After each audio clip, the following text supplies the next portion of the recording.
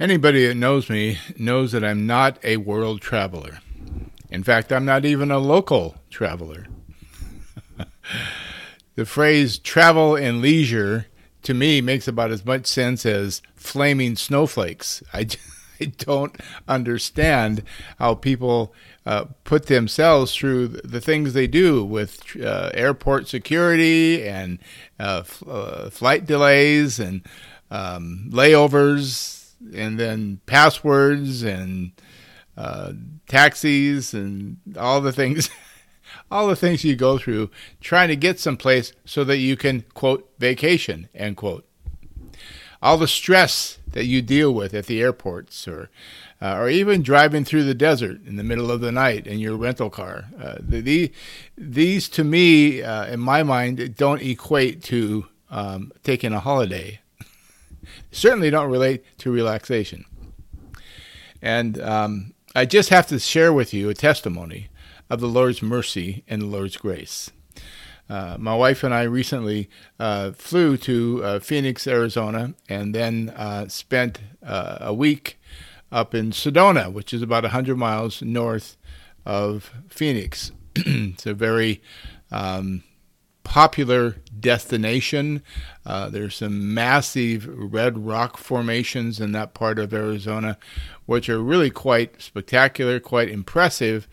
But the area itself, Sedona itself, is just a hotbed for New Age spirituality, and there is a certain diabolical, almost creepiness in the spirit of the area. Though the people are very friendly, there's something not right. And if you're aware, if you're thinking, if you're discerning, you realize that you are in an atmosphere where people are worshiping the stars and the moon, and they're doing their palm reading, and there's the black cat type spirituality going on all around you. So I felt that all the time we were there, and I wasn't alarmed by it. I wasn't freaked out by it, but I was just aware, and it just doesn't have the same sense of relaxation. So. But there were many, and I won't go into detail, but there were many ordeals that we had to deal with in our travel, including a 3-hour rental car line. My wife lost her license, misplaced her license someplace, which typically you need to get back on the plane for ID. And then she left her laptop in Sedona when we were already back at the Phoenix airport. Just the little annoyances and challenges and glitches of travel. So we spent some time when we finally got settled in our rental house, our VRBO, up in Sedona. We took some time just to pray, just to calm our minds, still our hearts, and get before the Lord's presence and pray.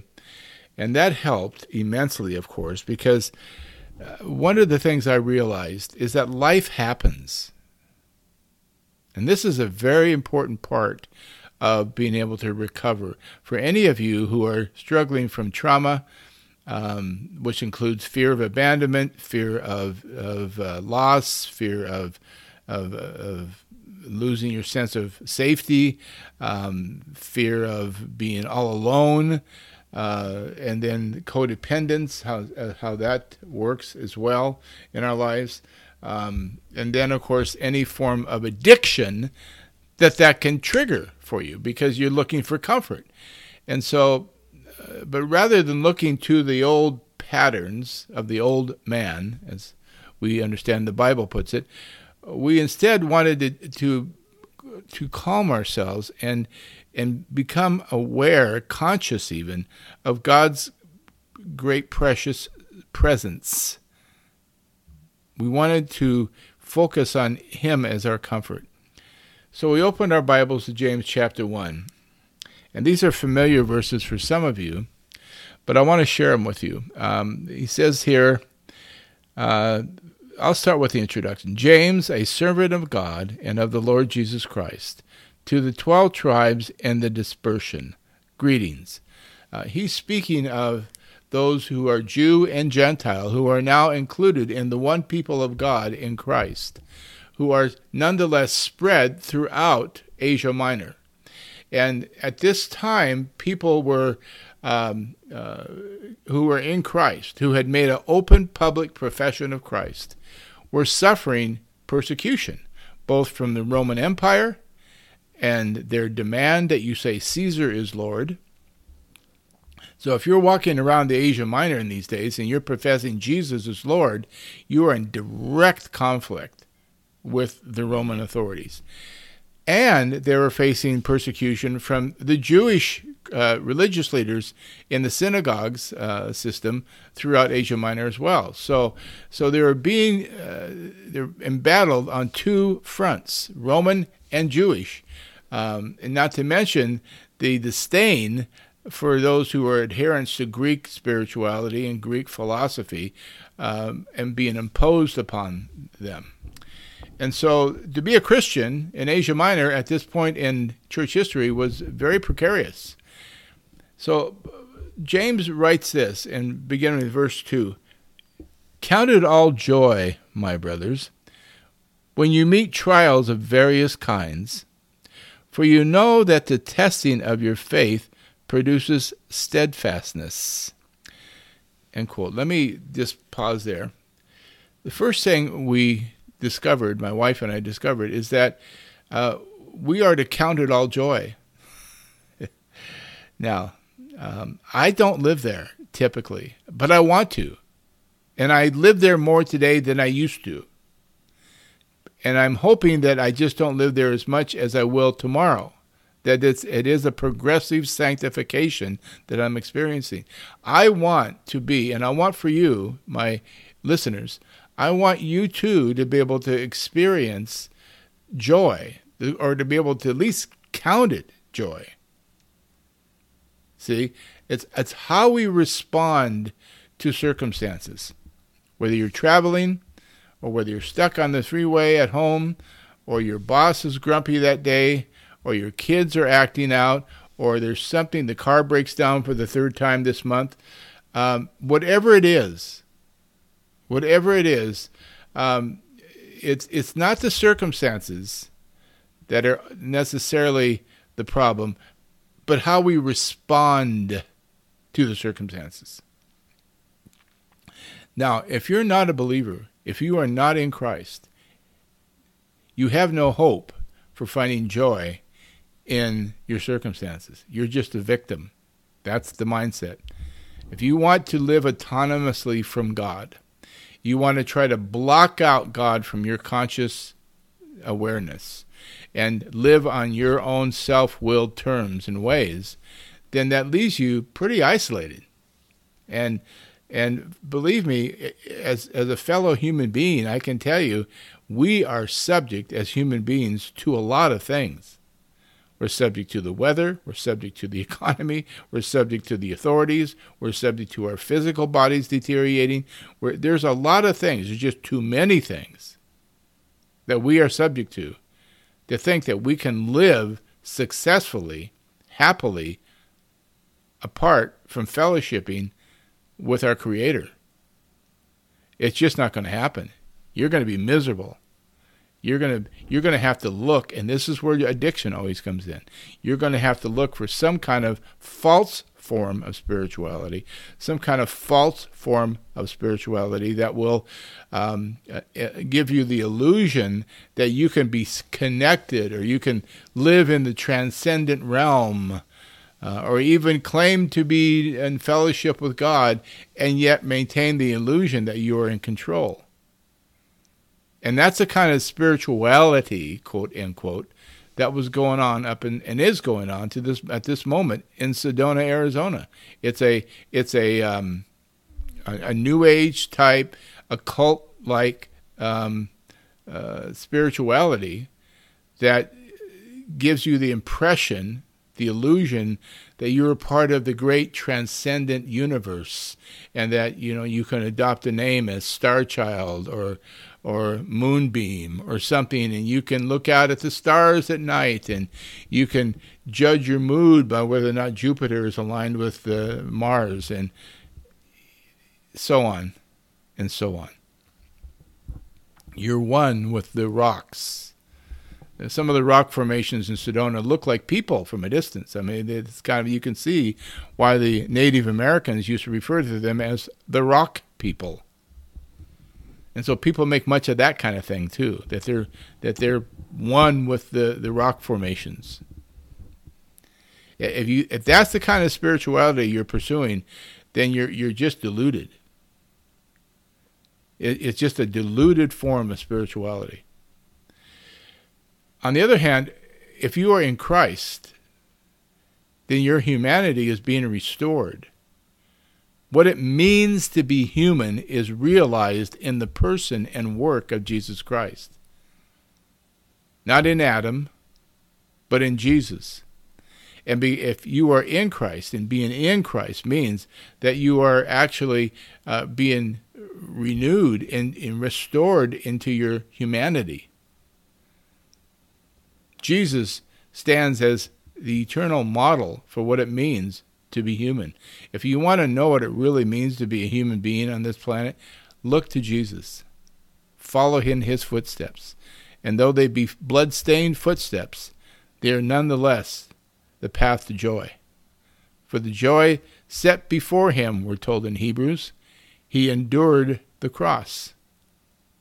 So we have this opportunity. My wife and I suddenly realized, sitting in Sedona with all these ordeals and glitches and circumstances that have happened on our trip, that we could relax and we could choose to count it all joy. Count it all joy, my brothers, when you meet trials of various kinds. That told us that we met trials of various kinds, that trials, he's not just talking about persecution here, he's just talking about life. Various kinds of trials. Now, let's consider that word trial. In our legal system in the United States, when there's a trial, it's because something needs to be either proved innocent or proved guilty. And you need to provide the evidence. We need to come up with evidence to determine whether this person on trial is approved or guilty, innocent or guilty. So James is telling us here that something's on trial. When we are facing various kinds of trials, whether we get dressed for work, grab a cup of coffee on the way out the door and spill it down the front of us, that's one form of trial. All the way up to a diagnosis of cancer or the death of a loved one, and everything in between, including persecution, which we know little of in the United States.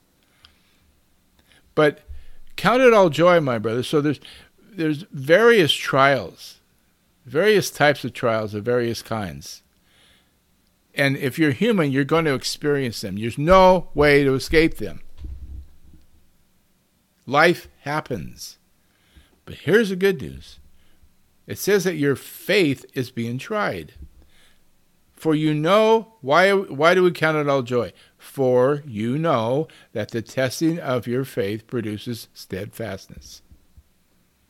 And let steadfastness have its full effect.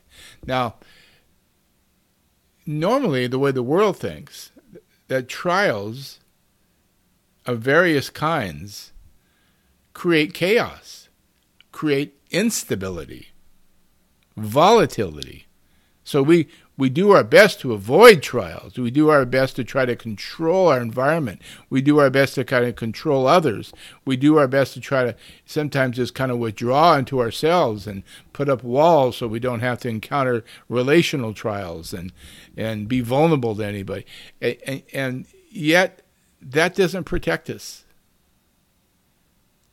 The most cloistered monk in the most cloistered monastery is going to have daily trials. It's just part of being human.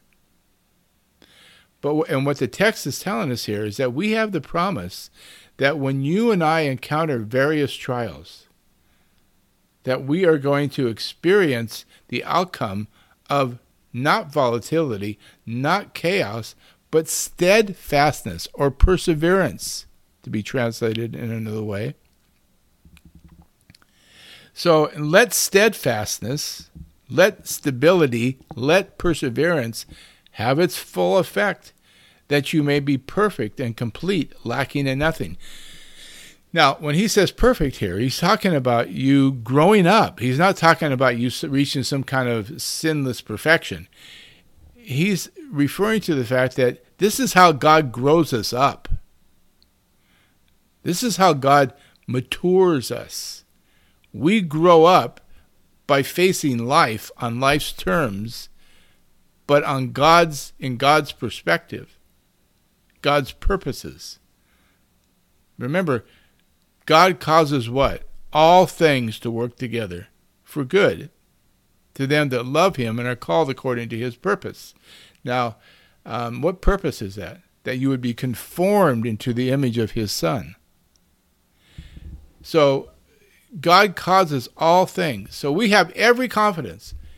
When we wake up in the morning, we can head out into the day having every confidence that no matter what we encounter, we can have the confidence, one, that God is with us, two, that his presence will comfort us if we stay calm. Stay calm, take a deep breath, ask for help, pray for mercy.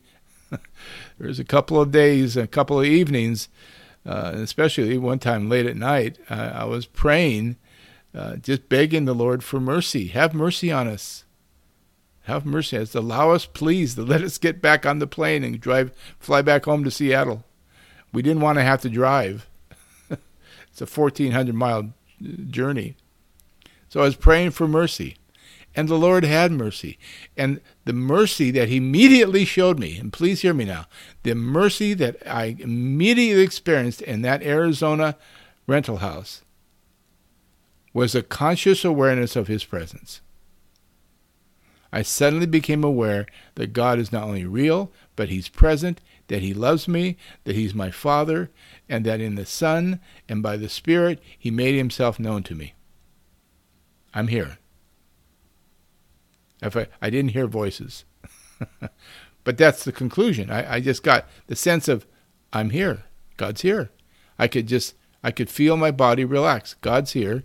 And listen, wherever the Lord's presence is, we're okay. Wherever we can become aware of his presence on a conscious level, we're okay. And even if we can't necessarily, we can discipline our thinking that God is here. We don't have to have some kind of visceral reaction, some kind of bodily experience. We can begin by just accepting the fact, by faith, that God is with you, because he is. One of the things my wife mentioned to me during this last week is, it's not as if God is with us when everything's going fine. We're at home in our easy chair. And then he's not when things are going, less than fine. And that was so simple, but so profound. God is with you. I will never leave you nor forsake you, it says in Hebrews 13. So we rest. We rest in the fact that he will never leave us nor forsake us. We are not victims of our circumstances, we determined. Hallelujah. That these circumstances were not happening on our vacation. That word.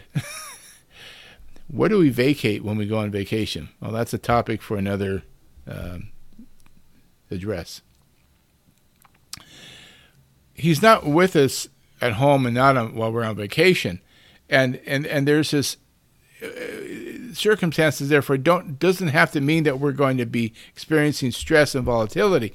It means that the outcome is going to be stability, steadfastness, greater perseverance. Now, we have to remember that in verse 5, he tells us too, if any of you lacks wisdom, let him ask God, who gives generously to all without reproach, and it will be given him. That's the mature response to circumstances. The mature response for you, and when you're faced with various trials, is to pray for wisdom. And we must ask in faith, he warns us, with no doubting,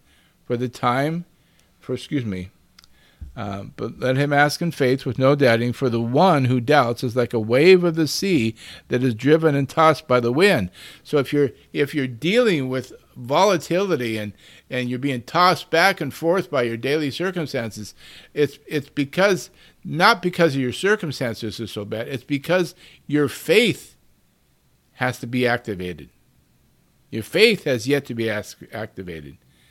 And the primary way you activate it is to pray for wisdom. For that person must not suppose that he will receive anything from the Lord. He is a double-minded man, unstable in all his ways. In other words, these are the things the weaknesses that get exposed when trials of various kinds come upon us. When trials of various kinds come upon us, we either get exposed as being those who relish in chaos and instability, or we try to control that, or we sit back and we say, God, we count it all joy. We know that you're here. We know that you're going to work this to our benefit and your glory. And then we pray for wisdom. Now let me close with this. This was the third day. This was our morning study. So we are to pray for wisdom. And there's two kinds of wisdom, James says later in chapter 3. Who is wise and understanding among you? By his good conduct, let him show his works in the meekness of wisdom. So circumstances happen, we count it all joy, knowing that our faith is being tested so that we can grow in our faith, so we can be more stable, we can be more steadfast, we can be more sober-minded.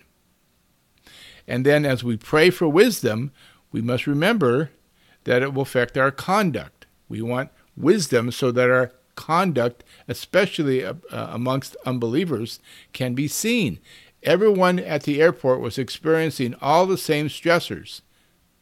What we hoped for, what we prayed for, and the mercy we prayed for is that in our demeanor and in our conduct, we would be shown to be believers in Christ and not angry, upset, frustrated travelers who don't believe in Christ, who aren't in Christ. Who is wise and understanding among you? By his good conduct, let him show by his works in the meekness of wisdom.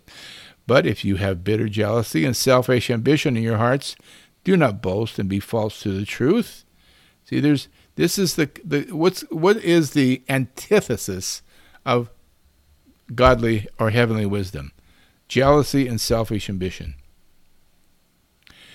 Verse 15, this is not the wisdom that comes down from above, but is earthly, unspiritual, demonic. In other words, the Sedona-like spirituality. Earthly, unspiritual, demonic. For where jealousy and selfish ambition exist, there will be disorder in every vile practice. That's where we don't want to go. Verse 17, but the wisdom from above is first pure, then peaceable, gentle, open to reason. Isn't that beautiful? My wife kept telling me, honey, I have a security clearance already. Prepaid security clearance. They just look at the screen have me look into a screen, and they can tell by my eyes that I am who I am, and I fly right through TSA. Everything will be fine. So the wisdom from above, I had to just relax and be open to reason. Full of mercy and good fruits, impartial and sincere, and a harvest of righteousness is sown in peace by those who make peace. End quote. So there's two types of wisdom, heavenly, and we were appealing to that. See, as we sat in that beautiful two-story rental home in Sedona, surrounded by earthly, demonic spirituality, we were appealing for heavenly wisdom. And let me just tell you, the Lord had mercy and granted us that wisdom. And we were able to stay sober-minded for the rest of the trip, even at that moment when my wife going up the escalator, looked back at me as we were returning to Seattle and said, I left my laptop and my Bible, my paperwork at the house in Sedona. We'd already turned in our car. There was no going back. The good news is that she was able to contact the management company. They bundled up her bag and have sent it to her by UPS. Life happens. It's what we do with it that makes the difference. So we can count it all joy. Now, do we need to go creating circumstances or need to go putting ourselves at risk or even danger in order to count it all joy? No, that would be silly, foolish. We do need to exercise wisdom and caution and care and do what we can do. But again, as my wife so aptly put it, once we've done all we can do, we've done all we can do. And that's so true. So we were an encouragement to each other. I'm so grateful for the fellowship that we have with each other. And so I'll leave my long story of the ordeal on vacation there. But I want to encourage you that part of recovery is to learn to reframe your life from a position where you were on your own, in the world, frightened, addicted, terrified of life, to recognizing that no matter what happens, He will never leave you nor forsake you, and you are never going to be utterly alone. God will be there. He is there.